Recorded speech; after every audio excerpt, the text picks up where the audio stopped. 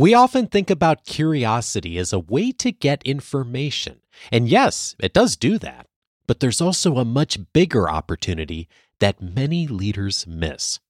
Going a bit deeper with curiosity so others can be seen and heard. In this episode, 4 phrases that will help you do that better. This is Coaching for Leaders, episode 654. Produced by Innovate Learning, maximizing human potential. Greetings to you from Orange County, California. This is Coaching for Leaders, and I'm your host, Dave Stachowiak. Leaders aren't born, they're made. And this weekly show helps you discover leadership wisdom through insightful conversations. One of the things I hear again and again from our members and our listeners is the desire to connect well with others, to support the people that are inside of our teams and our organizations, and as part of that, to make sure that people are seen and heard. So many of us have such a heart for that, and yet it is challenging. Despite our good intentions, sometimes taking that step to decide what can we actually do and say, and sometimes not say, to be sure that people are seen and heard in a way that's genuine and authentic. Today, I am so glad to welcome an expert who has done so much thinking and work on this and support of others to help us do a better job at really connecting well. I'm so pleased to introduce to you Scott Shigeoka. He is an internationally recognized curiosity expert, speaker, and author. He is known for translating research into strategies that promote positive well-being and connected relationships around the globe, including at UC Berkeley's Greater Good Science Center and through his popular courses at the University of Texas at Austin. Scott implements his curiosity practices with leaders in the public sector, Fortune 500 companies, Hollywood, media organizations, educational institutions, and small businesses. He is the author of the book Seek: How Curiosity Can Transform Your Life and Change the World. Scott, what a pleasure to have you here. I'm so excited to be on the show. I'm an avid listener, so to be on the other side, it is a surreal, humbling, exciting opportunity. Well, so happy to be on. I had the same thought reading through the book and just thinking about the work you're doing at helping us to connect so well with others. So much perspective that I've gained from your work already. And, one of the things that struck me as I read is a couple of lines you write early on in the book, specifically about managers. You say managers often get one major thing wrong about curiosity. They tend to limit their definition of curiosity as a force to get information. And curiosity, of course, is a way to get information from others in the world, but it's limiting. What's limiting about it? Yeah, so we often think about curiosity, the desire to understand, as this intellectual pursuit solely, that it's about extracting information, going on that rabbit hole on Wikipedia, or, looking through that research paper and figuring out what the gem is in it. And that's definitely one helpful use case for curiosity. But I also like to remind people that we can move from the brain, the mind, and move it down into the heart. And curiosity from the heart is really about how can our desire to understand be a force for connection? How can we understand someone so much that we see them and hear them and that they feel like they matter to you?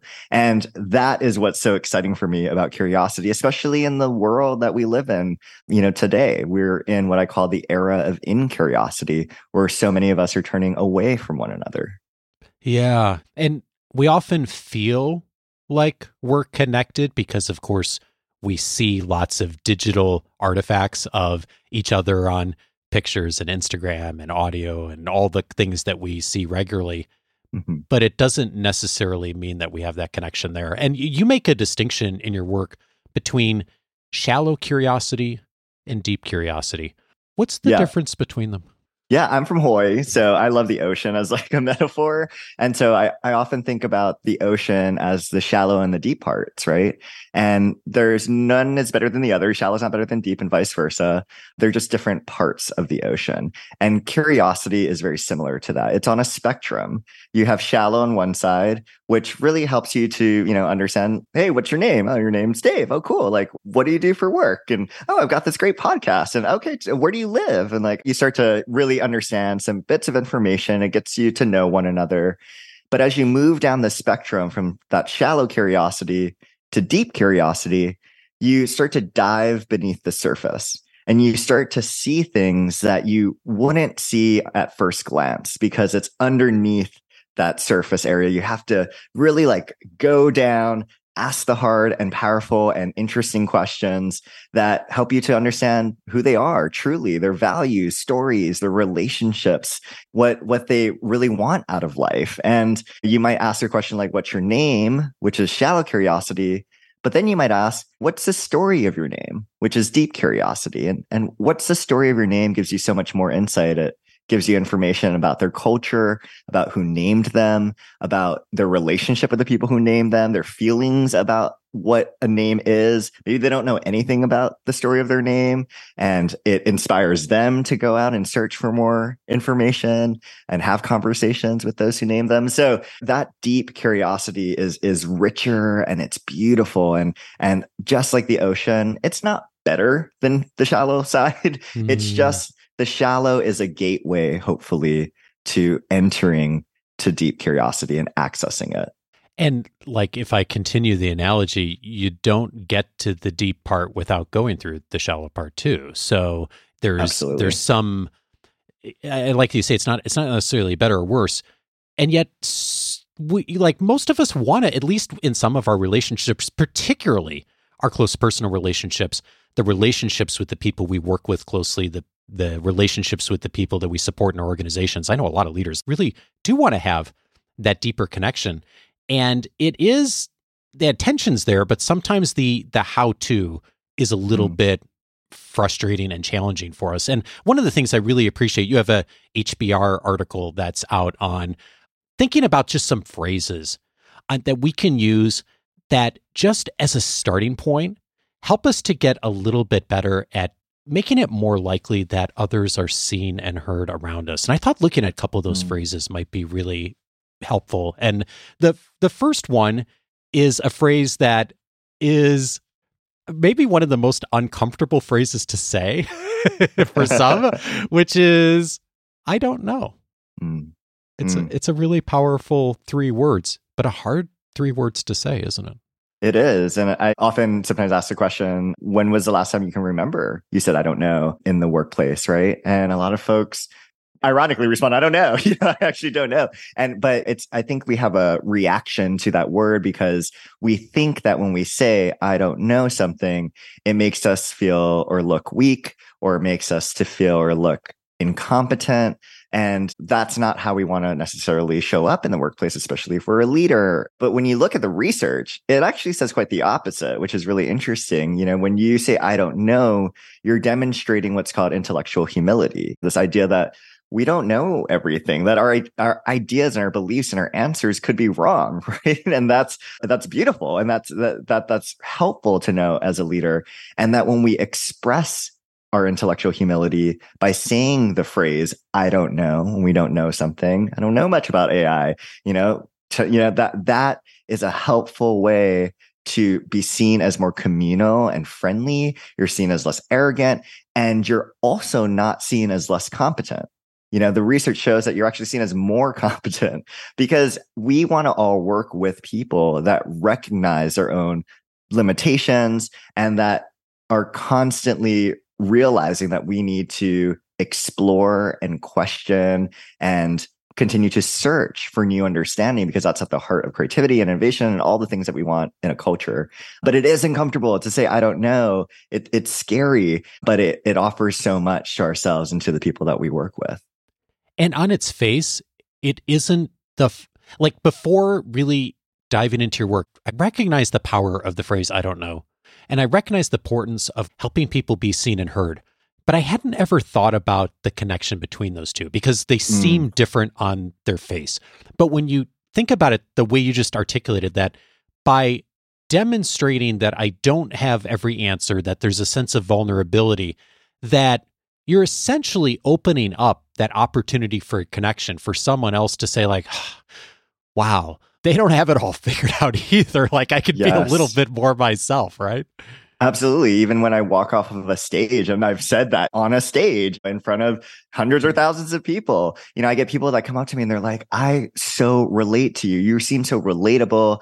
And it's because we share that humanity I'm a messy, beautifully sort of constrained human that doesn't know everything. Other people recognize themselves in that.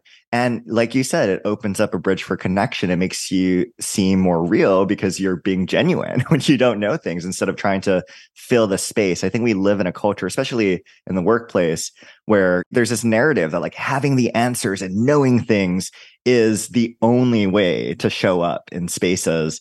But sometimes that can really push people away. And I don't want to work with the person that always has the right answers and isn't willing to open up to the people that are around them. I'm trying to remember where this conversation came up. I think it was with one of our members a few years ago, Scott, and they were working on, as not so much in our academy, but as kind of like a side personal goal of connecting better with their kids. And they had been working on this as a practice for a while. And they said to me, one of the things that I've noticed is that if I stop to actually notice it, my kids are trying to connect with me all the time.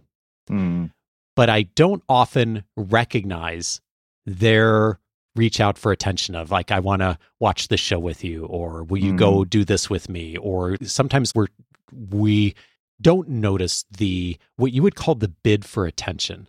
And when I read that in the book, I was thinking how this happens in almost every relationship is people are in their own way trying to get our attention. And there's a phrase that you say is really helpful when someone says something that's a bid for attention, and it's tell me more.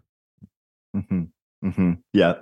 3 easy, simple words to remember. And you're right. I think that it's happening a lot, but we're not just aware of those bids for attention when, our child says, oh my gosh, look at that bird. It's so cool. Or, hey, like, I wonder what sport they're playing on that field. Or even when you're a colleague's like, hey, I learned so much on that project. We kind of can just end the conversation there and not recognize that they're looking to be seen and heard in that moment, that their bid for attention is they want to engage with you. And so one great way of doing that is to say, tell me more about how that project went, or tell me, I want to really understand, what are you learning about this topic that's really interesting you, whether it's like generative AI or horses for your kid, that really starts to engage a conversation and you start to really learn more about where they're coming from. I think oftentimes we also miss bids for attention when it seems negative. So our kid comes back from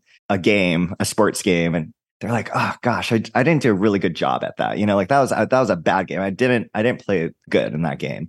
Or our team member says, I really didn't do great on that project. And our inclination might be, no, you were great. You did just as good as anyone else out there on the field, and look at that. You like still won, your team won, or, no, the client really loved your work. Like you were so excellent. And what you do is you're essentially saying that the way you view the world, child, or the way that you view the world, team member, is not accurate, or I'm trying to change that narrative, right? Versus if you say, tell me more, like, what was it about that game that you felt like you didn't show up the best that you could have? Like, can you tell me more about that? Or why don't you feel like you missed the mark on that project? Tell me more about that. I really want to hear this from you. That is such a different way to approach someone. And that is what true confidence building is, because confidence is about self-trust. It's about you knowing that you have the right understanding of the world around you and that you have a trust in your own decisions and who you are. And when you take that away from someone by saying, what you just told me is wrong, and I'm going to tell you something that's exactly opposite, because it makes me feel better, because it really alleviates my discomfort, or because I want to fix this for you. That doesn't allow your child or your team member to feel seen or heard. So tell me more in that way, to that kind of a bid for attention, is especially important for us to be aware of.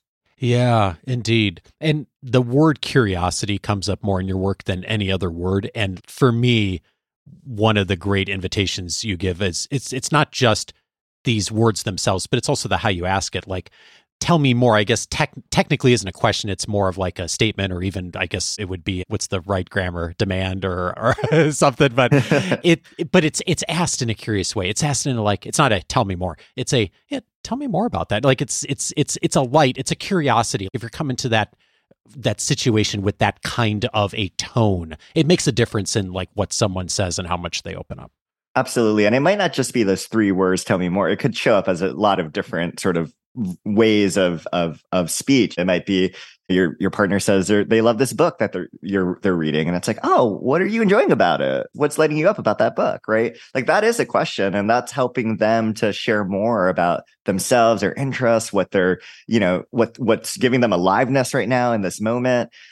Same for your kid that comes back from that sporting game. Like, what did you think that you didn't do so well at, or that you failed at? And then you start to uncover the assumptions that you have, right? Like, I might have a really intense sort of definition of failure, so much so that I'm trying to avoid it, and that it's scary if my child or someone who I love thinks that they've done that they've failed, because I have my own assumptions and views on the word failure. But to that kid, they might just be like, it's just another day of failing, like, I'm learning and I'm growing, and they have a totally different relationship to that word. So again, saying, tell me more, is also a way of challenging and interrupting your own assumptions and your own biases that you have and that you carry with you everywhere into relationships. And in so many leadership situations, it's our assumptions and our biases that keep us from seeing around the corner, of asking the question, of getting the information from an employee or a client that might be the critical thing that actually helps to resolve a tough situation or to see an opportunity. So like, this is, it's not just people being seen and heard. Yes, great. And when they're seen and heard, it opens up the door for so much else to be known and seen throughout the organization too. I mean, it's a great starting point for that. Mm. And one of the other phrases that you highlight, and this one, speaking of saying things different ways, it may not be the one you say out loud, literally to someone else, but it's the one that you're certainly saying to yourself is, I understand that you're more than your job. Mm. And I pulled a quote here from you. You write, alleviating work-life conflict starts with simply acknowledging the reality that we are all impacted by our personal lives and relationships and the events of the world. What goes on outside of work will undoubtedly ripple into one's professional life. The word that comes up for me that's so critical in that is acknowledging. It's so key, isn't it? Acknowledging, witnessing, and just recognizing the full humanity that someone brings to the table, right? And I think that it's sometimes, someone comes, we see that someone's not being as generative or productive as usually they are. And we're like, okay, we want to get you back to that level. We want to get you like to that 100% where you're like really rocking it out for a business, without first taking that step of recognizing what might be happening or going on in their life, that there's something outside of their job. It could be something that's happening in their personal relationships, sickness, the diagnosis. It could be just general stress that's going on with their family, their aging parents, their children, or it could be something that's going on in the world, maybe thousands of miles away. They have, their family is affected by a geopolitical crisis or a natural disaster. And that all plays into our emotions, into the ways that we can or can't show up to work. And when someone, especially a manager or a leader, acknowledges that you're more than just your job, sees your full humanity, and really works with you to ensure that you can show up fully and that you can take the time when you need it, and to ensure that your well-being is optimized for. I mean, those are the types of people we want to work with, that we follow from job to job. Those are the organizations that tend to be, have a much healthier culture and thus lower turnover. More people want to work there. So there's all of these other business benefits. But for me, what's really most important is that person sees themselves as more than just a worker in this organization. They are seen as a full, messy, beautiful human that's experiencing a lot of different things. And I'm so glad you mentioned world events too, as part of this. We just happen to be recording this on a day when there's some pretty major geopolitical things going on. And there have been half a dozen in the last few years that have gotten a lot of attention from a lot of people. And anytime that happens, I inevitably get the question from our members, some of the folks in our community, should I comment on what's going on world events at the office and with my team? And I always think of this as a distinction between the word comment and the word acknowledge. And comment can get a little bit dicey of giving our opinion or stating how we're processing things, depending, of course, on situation and organization. But I think there's a place for all of us to be able to, at the very least, acknowledge what's happening, right? I mean, that's a huge part of being seen and heard for who you are. Absolutely. And the power of acknowledging someone and acknowledging that they could be angry or in pain or are distressed in some way is really, really important. And we can feel so alone, and we can feel a lack of groundedness when we go through these crises. That is what a sense of belonging and community is all about. It's not about commenting on the state of affairs or being a diplomat if that's not your job.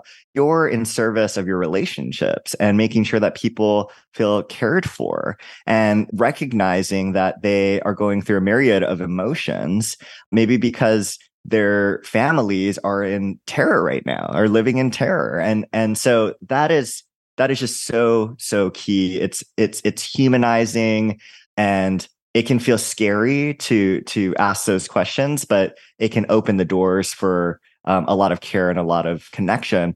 The thing I will say, though, is that remember to have grace and to remember the power of consent, that just because you're asking the question doesn't mean that it should be answered or that it needs to be answered or that they will answer, right? Everyone is on their own timeline and everyone has their own understanding of their own boundaries.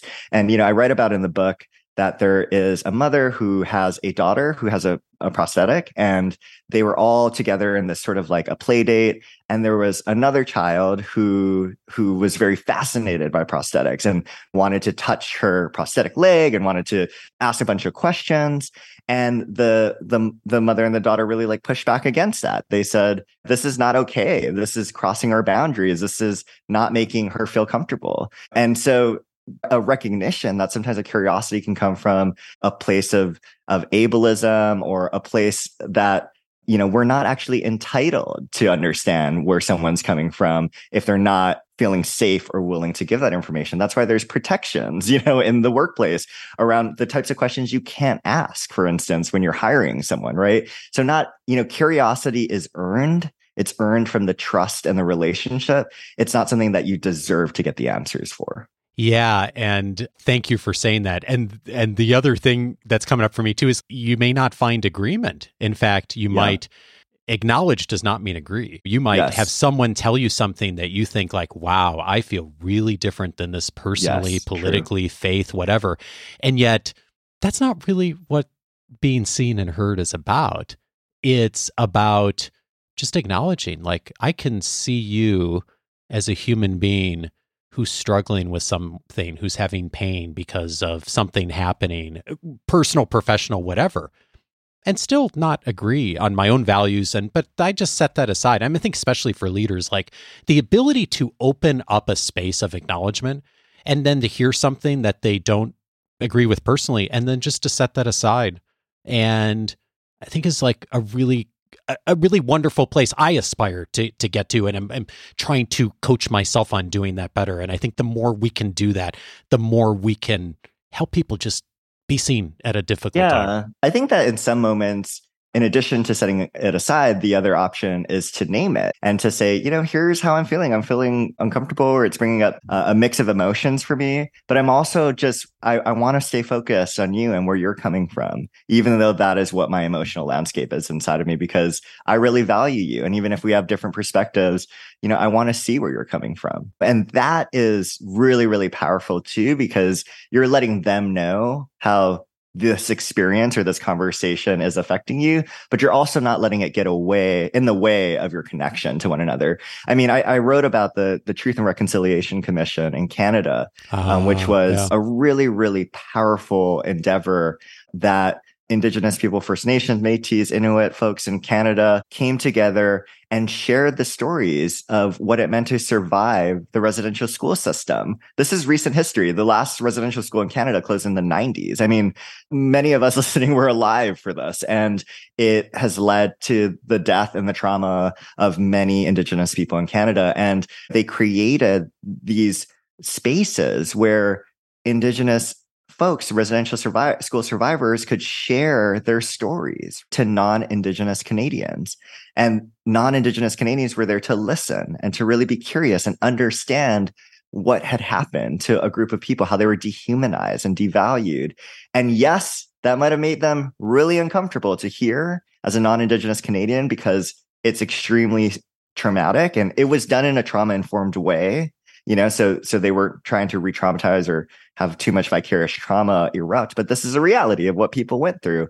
And that bridge of understanding created so much connection between Indigenous and non-Indigenous Canadians. And they were able to make these recommendations for civil society and for businesses. And it's such a powerful endeavor that we can bring into our own lives and our own businesses when conflict reaches a high point, that the direction of our curiosity matters, and that sharing stories and having spaces of acknowledgement are so, so important. Earlier in the conversation, you mentioned that we have a bias, especially in the professional space, to answers versus questions, like who has the answer. And one of the other invitations you have is just a 2-word question, and that's, who else? What's who else? What's the power of asking who else? Yeah, sometimes when we think that only we have the answers, or only the leadership or executive team will have the answers, we prevent ourselves from accessing lots of wisdom, fantastically creative ideas from folks who aren't in those circles, right? And that's sometimes where the magic is, where the answers are. I talked about how Pixar, for instance, one of the best movie making companies, I think, on our planet today. And when they do film reviews, they bring everyone in, not just animators, not just writers, but you could be working in accounting, and like you're there at the film review. And it's because there's an acknowledgement that because you're maybe further away from the material, because you have different life experiences than an animator or the writers that were in the room when that film was created, you might have really interesting takes, and you might have really interesting suggestions that could just level up this film and make it so much more universal, so much more resonant, and so much more impactful as a result. And that who else is sometimes where else as well, right? Like I think about the innovations that we've seen in healthcare and the MRI machine, and how children have been it's a terrifying thing to go through an MRI machine. I mean, even adults, like it's not a pleasant experience. And so, designers have thought, where is it that kids are going to where they're getting strapped into a machine, and yet they're having lots of fun and they're really experiencing the zest of life.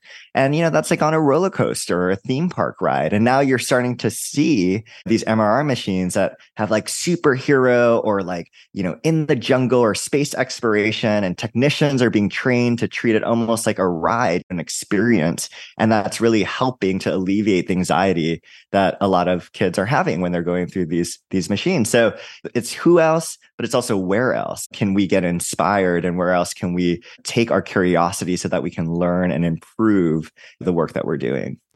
So easy, especially when we're struggling with something, facing stress, to turn inward, to just talk to the people who are closest to us. And sometimes that's the opportunity to talk to someone else in the organization that we've never had that conversation with. And there's an element here of like being seen and heard, of like helping like being seen and heard with the people that you haven't even thought to have the conversation with, that if you go there, it's going to help to broaden your perspective and sometimes be the very thing you're looking for. Scott, thank you so much for all this perspective. I mean, we're just scratching the surface on everything that's in the book. You've been going around the world teaching people about curiosity, of working with so many different types of organizations, teaching these incredible courses, helping people to be seen and heard. And I'm curious, as you've done that and have now put this all together in the book and been talking with people about it, what's something in the last year or two in doing all this that you've changed your mind on?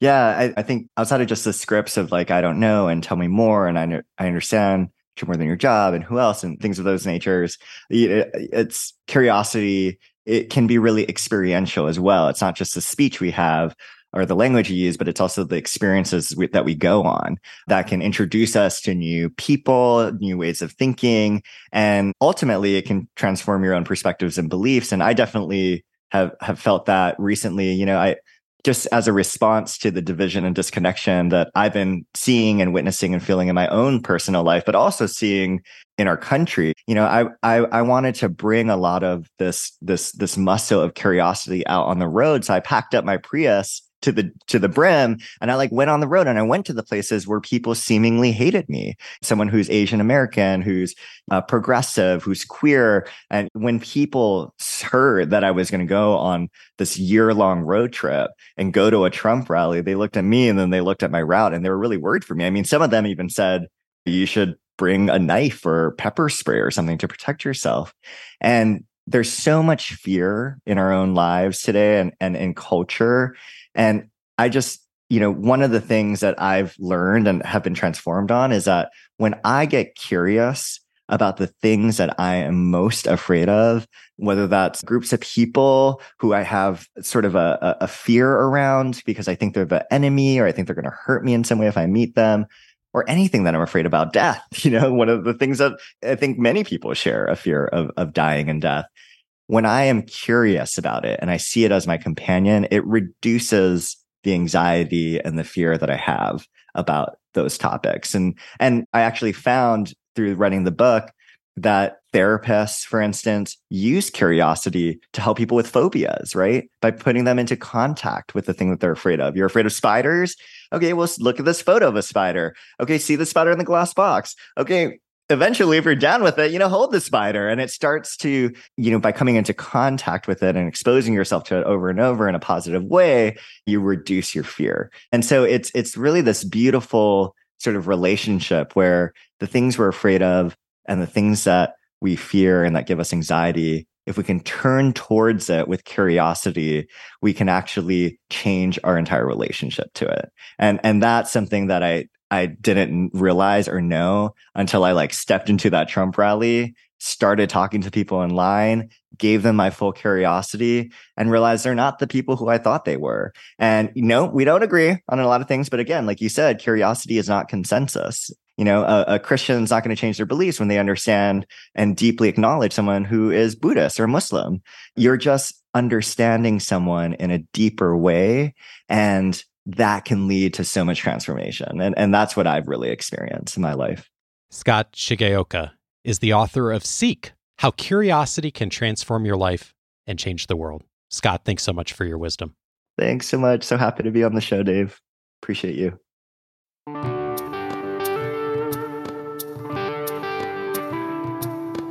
If this conversation was helpful, a few related episodes I'd recommend. One of them is episode 511, How to Be Present. Dave Crenshaw was my guest on that episode. We talked about the realities of the busyness in leadership and how do we actually do a better job at being present. And as he says in that conversation, with great responsibility comes great distractibility. how we can get better at handling some of the logistics around that is the focus of our conversation on episode 511, a helpful complement to this, of course. Also recommended is episode 520, How to Inspire More Curiosity. Shannon Menifee, CEO of Box of Crayons, was my guest on that episode. We talked about the importance of curiosity in our work. How do we do a better job with it? And how do we inspire it in others?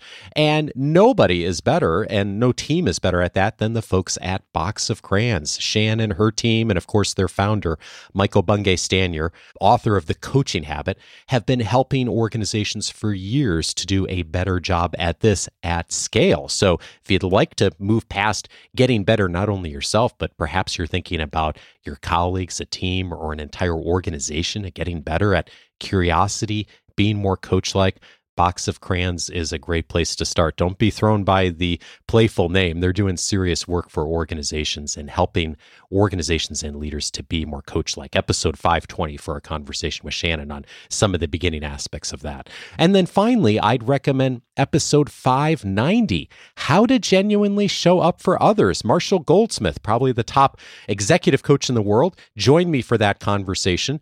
And we talked about the reality that so many leaders run into on a daily, in fact, hourly basis, where you go into one meeting at 9 a.m.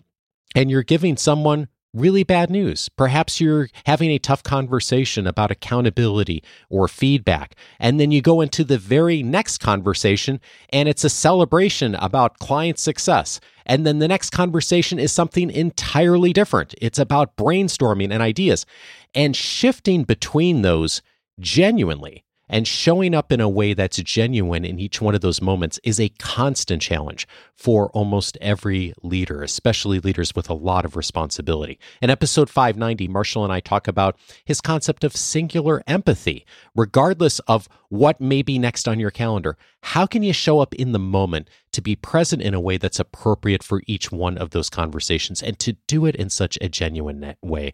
Episode 590 for more there. All of those episodes, of course, you can find on the coachingforleaders.com website. One of the topic areas that we file episodes under is conversation. This one's going to be filed under there. You can get access to the entire library that I've aired since 2011 just by going over to coachingforleaders.com and setting up your free membership. Of course, all of the episodes are available at all the public directories, but on the public directories and apps, we're not able to allow you to be able to search by topic. So we've built that into the website. We've built that into the free membership so you can find what's most relevant to you right now. It's one of the key benefits inside of the free membership. In addition, access to my interview notes and highlights. I have highlighted things from Scott's book and his article that are available to you for download, including my interview notes. I do that for almost every interview when I have the ability to make that available to you. You can find that inside interview and book notes inside the free membership. All of the past books, interviews listed alphabetically, tons there for you, all of it free. Just set up your free membership at coachingforleaders.com. And if you've been diving around in the free membership for a while already, perhaps you're looking for a bit more. One of the things I'm doing every single month is writing a long-form article on a very specific topic. Most recently, I sent out an article on the case for leadership and management. We hear these terms tossed around a lot, leadership and management. How are they distinct? What are they? They're both important. They're both different. I talk in that article in detail about the distinctions between them and why it's important for leaders to be conscious of both in their work. It's one of the many articles that are part of Coaching for Leaders Plus, in addition to several other benefits as well. If you'd like to find out more about Coaching for Leaders Plus, just go over to coachingforleaders.plus. Coaching for Leaders is edited by Andrew Kroger. Production support is provided by Sierra Priest. Next Monday, I am glad to welcome back to the show Sheila Heen, one of the original co-authors of the book Difficult Conversations. After 25 years, they've just released the third edition of Difficult Conversations. Sheila and I are going to be having a discussion about how to help difficult conversations go better, something all of us face as leaders. And as they say in the Difficult Conversations book, a difficult conversation is any conversation you are not looking forward to having. If you find that you're running into that occasionally, as I know I am, I hope you'll join me for that conversation next week with Sheila. Have a great week, and I'll see you back on Monday.